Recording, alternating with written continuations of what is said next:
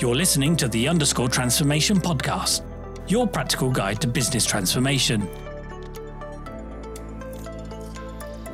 Welcome to the Underscore Transformation Podcast. This is episode 10. My name's Jason West. And I'm Joe Wales. And together we're the founders of Underscore. This week we're talking about solution design. By solution design, we mean designing new systems, processes, operating models, and team capabilities that are going to deliver your vision, your strategic objectives, and ultimately your business case. But you've got to do this within the constraints of your already agreed design principles. But these solutions have also got to work in the real world. So functional teams and your customers out in the business need to actually buy into these new ways of working, and they've got to adopt the change. They've also got to be trained and willing to use these new ways of working. So your program team are going to need to design solutions within these tight constraints. So people who have been successful in managing operations can often find the demands of designing solutions quite challenging. So let's just kind of unpack these different elements that we're going to have to consider as part of our solution design. So where's the best place to start with that, Joe? What should we talk about first when it comes to solution design? Most programs, most transformation programs will involve changes to people, whether it's operating model, whether it's process, technology refreshes.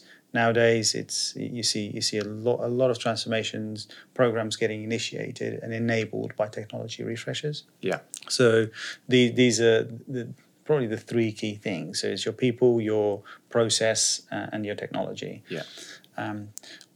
What drives technology? Data. So you've got to be really, really clear about where your data is sat, what system is mastering what data, especially if you're going to implement a technology over the top of it. So these are the sort of things that you need to start thinking about. Yeah. So start thinking about your data architecture, your system architecture. How are my processes being run today? Hopefully, you would have done some element of benchmarking along the way that will tell you where have you got efficiency or effectiveness issues among some of your processes, so you know what problems you're trying to solve at this stage, right? So actually, that's a good point, because when we talk about solution design, I think the first thing we should probably say is when to do it. Yeah. And the time to do it is after you've understood where you are today and the problems that you're trying to solve. Yeah. Don't start with designing the solution, definitely don't start with selecting a technology. Yes, before you've really understood the business problems you're trying to solve. Understand the problem, capture the requirements, and really be clear about where you are today. Yeah. Get that signed off to say, this is what you need to address, and then start thinking about the solution design. Yeah. And the level of detail that you need to go into is driven by being able to populate a business case with a set of numbers that are pretty robust. So you can't have too many, wild assumptions about how long it's going to take you to deliver this program. What technology you're going to procure, what it's going to cost to implement, how much process and operating model change you've got. So the solution design has to be of a sufficient level of detail to build a credible business case and be able to paint a picture that has a sufficient level of credibility in front of the exec to say, these are the things we're going to change, and this is our fully costed plan and design. Absolutely, and we've seen too many examples where organisations sort of just jump knee deep into a set of start designing solutions. Yeah. In this phase, and without having done that adequate level of due diligence around what business problems we're trying to solve, of how our processes are actually working today, how are people organised, and just make a set of decisions about a future state without really understanding the as is. So I think this in this phase of the program is to help illustrate what the end state will look like. Yeah. There will be some iterations along the way. Once you get off the ground, once you sign off the business case, you'll get a technology platform in a room, and at that point you might have some iterations about about that end state, because ultimately a lot of these processes will be largely determined by how the technology is able to sort of process those or manage those processes. I think the area that you really must start with is your target operating model design, because that's going to drive pretty much everything else. You have so to. before you get into process, before you get into systems, really be clear about how we're going to organise, how we're going to deliver services to the business. So really being clear about, you take your vision, your strategic objectives, your design principles, and you apply them to your future operating model. So if those are the things we need to deliver and this is how we're going to deliver, what does that mean? What are the key elements that are going to make up our target operating model? What are they going to be accountable and responsible for? And then how does that then break out into the next level of detail? How does your business partnering or your centres of expertise or your shared services or whatever those structures are, how does that break out into roles or teams first, and then roles, and then you can start thinking about processes, but you need to be able to articulate at a reasonable level of detail what the accountabilities and responsibilities are at a role level. Yes, and in words. Again, there's this idea of RACI, and I'm sure a lot of people will be familiar with what that means. Responsible, accountable, being informed, and consulted. This is methodology that's widely used in sort of defining processes and so on. We tend to focus at this stage of the program in the scoping phase really just on the R's and the A's, and being very, very clear about who is ultimately accountable for a particular process. And when we talk about process, we're talking about process in this sometimes the broadest sense, right? So P2P or recruitment or defining your strategy for the business. Yeah, exactly. So these are not sort of transactional processes. These are business management processes. So I think the key thing here is that you've got to tackle this to a sufficient level of detail that it informs your business case. You've got to get to some numbers on your target operating model design, because you're going from a model today to a model tomorrow, and they're going to have different structures, different cost profiles. You need to decide geographically where people are going to be located. You might have an offshoring strategy as part of your operating model. You might be outsourcing. These are all questions that need to be taken into account before you go in front of the exec with a business case, because they're going to have a fundamental impact on how work is going to get done, but also what it's going to cost. So the amount of change within that operating model will then dictate the amount of change that will be required from a systems perspective, a program, a change perspective, but also the processes. So assuming that you've kind of gone to that level of operating model design, you need to get to that role level before you get to a business case, really, for the business case to be robust. There's just risk if you don't. Yeah, there will always be an element of an unknown quantity that you'll need to manage through the program once you get it off the gates and get signed off. But yeah, you need to have a really robust story at the very beginning. Yeah. And everybody bought into it, as you sign off the business case, that this is the scope of my transformation. It includes making changes to these roles for these reasons, because we've done benchmarking, we've done voice of the customer, and we've talked about that in previous episodes. Yeah. Our processes don't work because we've got data sets and in different core system of records everywhere. Yes. And we can't tell there's no one version of the truth to anything. So that sort of gives you the rationale to perhaps consolidate and streamline some of your technology sets.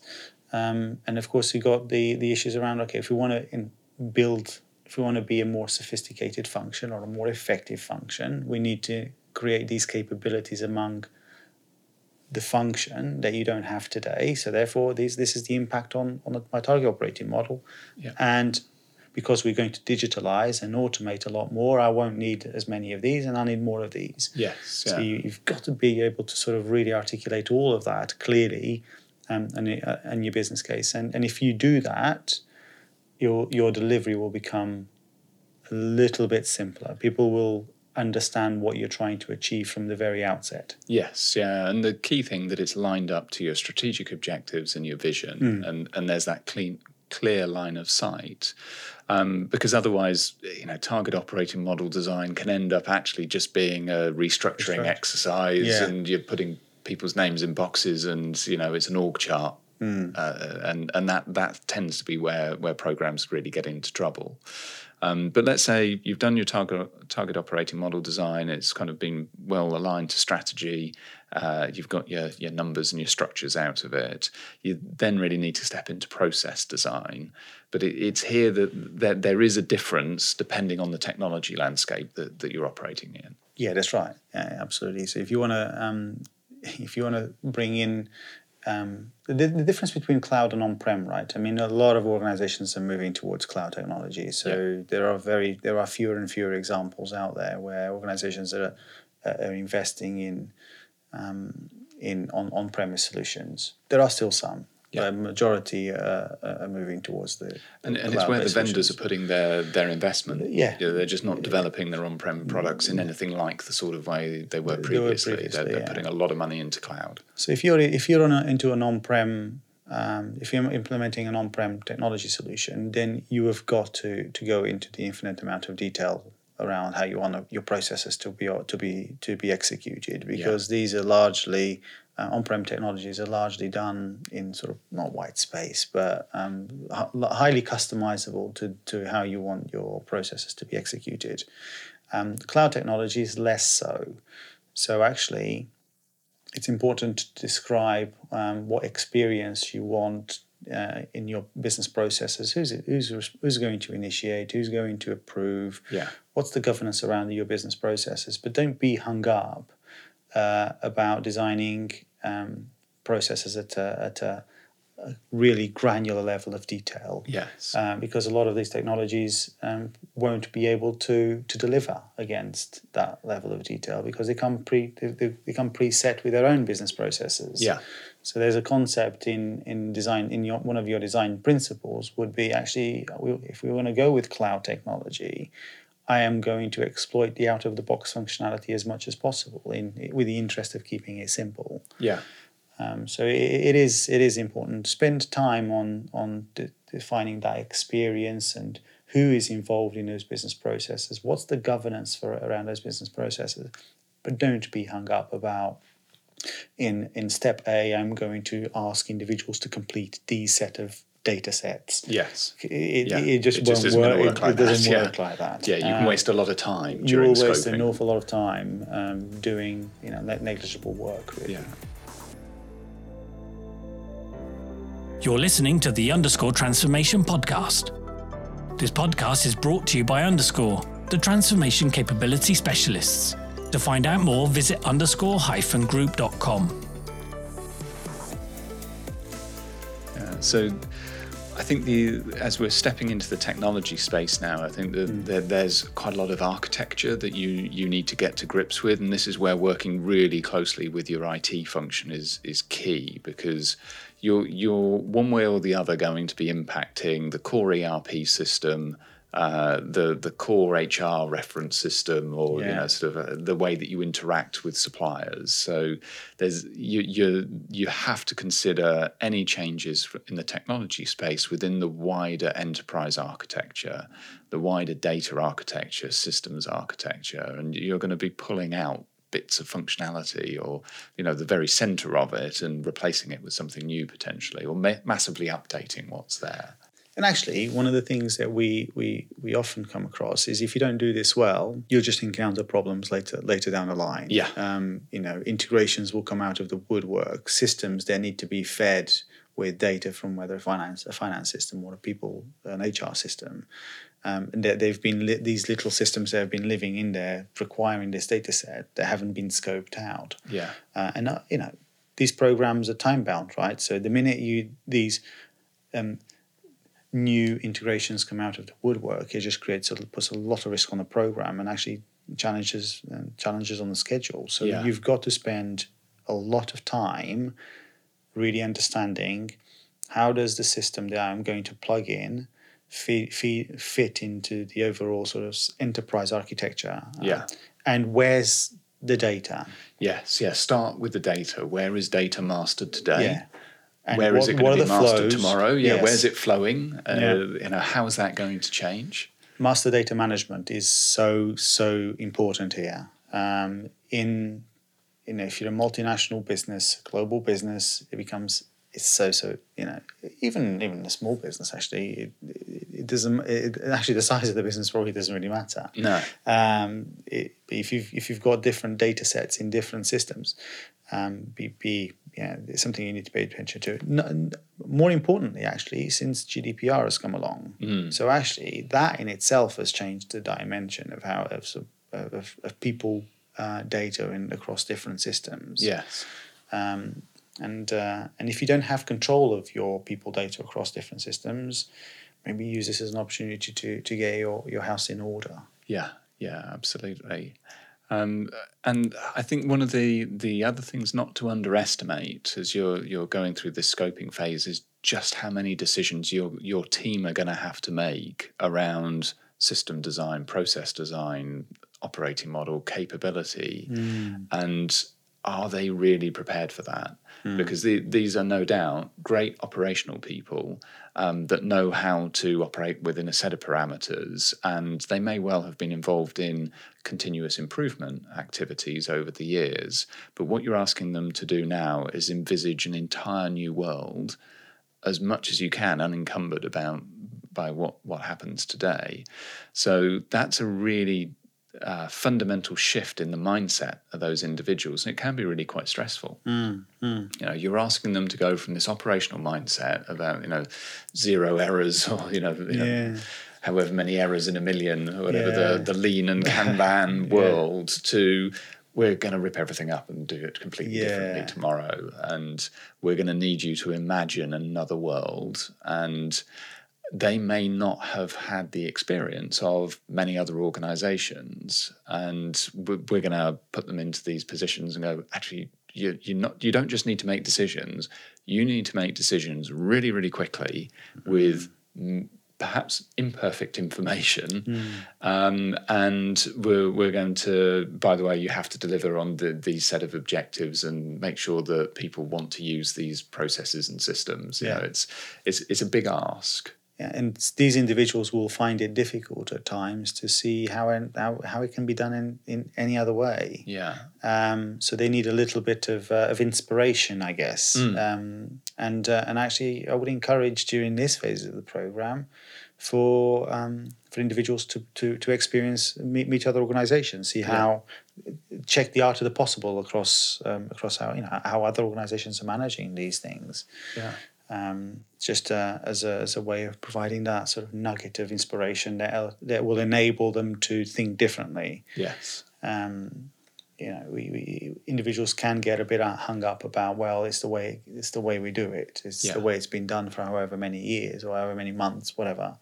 And might find it a little bit tricky to see something different, and especially actually if the difference will be enabled through technology that they've not experienced before. Yes. So they're a little bit blind to what capabilities that technology can bring. So it's important that they become familiar with users of that particular technology, go and speak to people, and engage with individuals externally. Don't be afraid to do that. It's fine. Actually, one of the things that we've done in the past that's worked well is you set your design team some homework.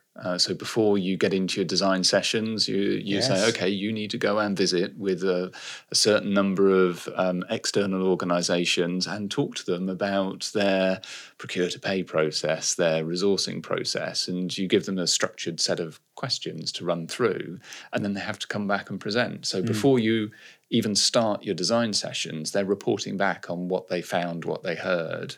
And that worked pretty well. It did, actually. The other thing that is just a consistently good practice approach is to set up round table discussions, get people that have been through transformation, that are midway through, and get them to share their experiences, a bit of a kind of show and tell. Absolutely. If you're looking to acquire a particular set of technology, whether it's Oracle, SAP, or Workday, whatever, ask those suppliers to provide you a list of individuals that they would recommend get around a table with you. Yeah.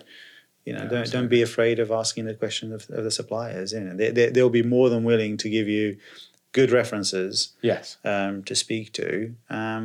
So you can really tap into the brains and minds of those organizations there who have implemented those technologies before and who have transformed. Yeah. A sidebar note, though, is do your own research. Go on LinkedIn, find companies that you haven't been given as references by the technology vendors and talk to them. Yeah. Really kind of do your own research when it comes to these references is key. Yeah. I think we have talked about the importance of building program management capability within your in-house team that you've seconded onto the program, but I think you have to build solution design capability as well. So actually investing some time in training and coaching and development sessions around creative problem solving, around innovation, around design thinking, give them some tools and give them some skills around this stuff, and really taking a customer-centric approach to design. Giving and there's lots of tools out there around this stuff. Absolutely. And there's some really good things around value proposition design, and there's workbooks, and there's lots of things. Where you think through different personas and you design different systems, processes, different user experience for those personas. I mean, at this stage of our program, we're in scoping phase, so a lot of that will come into fruition in the next phase. Absolutely, this is really groundwork. Yeah. This is really getting the grounding set, and if you do this right in this phase of the program, the next phase becomes a lot simpler. Yeah. If your scoping is done well, then your program is going to be executed more successfully. There's a better chance of it being successful if you do all of our checklist points really, really well. Yes, yeah. So and giving individuals the skills and capability at this stage is vital. Yeah. Get them thinking about designing future state. Get them to think about that at this stage of the program, rather than waiting until we're in the next phase when you've got a system integrator in a room asking you difficult questions about how you want your future state to be. Yes. And you're unable to articulate that. Yeah. It becomes really problematic. Yeah. So if you get that design thinking in this stage of the program, it's a lot better. Yeah, and these individuals, they're going through a change curve themselves. Give them as much time to do that. Yes. So they're ready, engaged, and effective by the time you need them to make these decisions. And again, if you provide them with enough inspiration from people that have been there and done it, if you give them the opportunity to do that, they'll be inspired by it and energized by it to the point that actually, do you know what, the world could be different. Yes, yeah. And they'll be excited by it. I think this is a great opportunity, and we've got we've done a lot of these in ourselves, haven't we? And like you said, roundtable discussions, task people to go out and speak to people that have been there and done it. Yes, is a good technique. Yeah, and I think also bringing in program team members, whether that's the program manager or a transformation lead, functional consultants, working on your side of the fence rather than on the vendor's side of the fence. Yeah, that kind of can bring that external best practice and constructive challenge to really inform your permanent design team, but they've got to be ready and receptive for it. Yeah. But I think the final piece just to think about, and is perhaps this is more as you're building up your implementation team just after your business case has been approved, is really about the individuals that are making up that team. So the personalities of the people, how to build a really effective team. You need to think about collaboration with the team. Have you got people that have got active listening skills? Are they resilient? Have they got empathy? These are all things that you're going to need as you get into implementation, and actually spending some time in properly forming that team. And what we found has worked a lot is actually bringing some psychometrics into play, and really getting the team to understand the communication styles, the thinking styles of the individuals and how they can best work together. Yeah, and just making sure you got a good balance of those with innovative thinking. You need a balance of people that there's focus on detail, those that focus, the yellows, reds, blues, greens, Yes. whatever. You need a good balance in your team of these different characters, and we've seen this being done really, really well in the scoping phase as you're forming your team. Yeah. There you go. The sponsor has visibility of the output of these assessments and these psychometrics and actually makes a set of decisions about the structure of the program team needs to be differently because it's lacking these types of skill sets. Yeah. And these types of behaviors or these types of characteristics. Yes. Do it at this stage. Yeah. Because you start to forming it, before you hit the ground running, once the business case is signed off and you're at 180 miles an hour, frankly. This stage is probably 120 miles an hour. Yes. When you go into the next phase, it's 180 miles an hour, and be prepared for that. So if you do as much groundwork as possible in this stage, you'll be more likely to be successful. So really big topic. Huge topic. This, we've probably just scratched the surface on this one. But if we summarise, there's some kind of key things to focus on as you're really thinking about your solution design. So start with target operating model design. And make sure it's aligned to your strategic objectives and your vision, and it complies with the design principles. Design it down to a level of detail that allows you to actually fulfill your business case and cost out what your future operating model is. And then that starts to inform your process design. And the process design, the level of detail will be driven by whether you're going for a cloud technology solution or on-prem. And then as we step into technology, start with the data architecture, what's mastered where's it flowing today, how's that going to change in the future. The one thing we didn't mention is any new data sets that we're going to need to create, and there will be new ones if you're putting new technology in because it has new functionality, new processes available. Then look at your system architecture, work really closely with the enterprise architects in your organization because this is kind of sort of really big forehead thinking stuff that you need those architects to help you through this.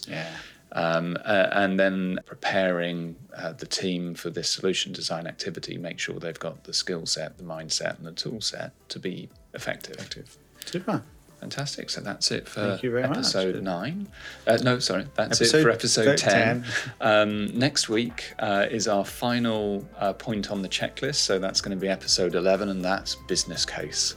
Everything has been building up to this point. This is where you're about to ask somebody for a very large amount of money for you to go and busy yourself for the next few years. Yes. So thank you again for tuning in and listening. Please remember to like and share. And we look forward to next week's episode.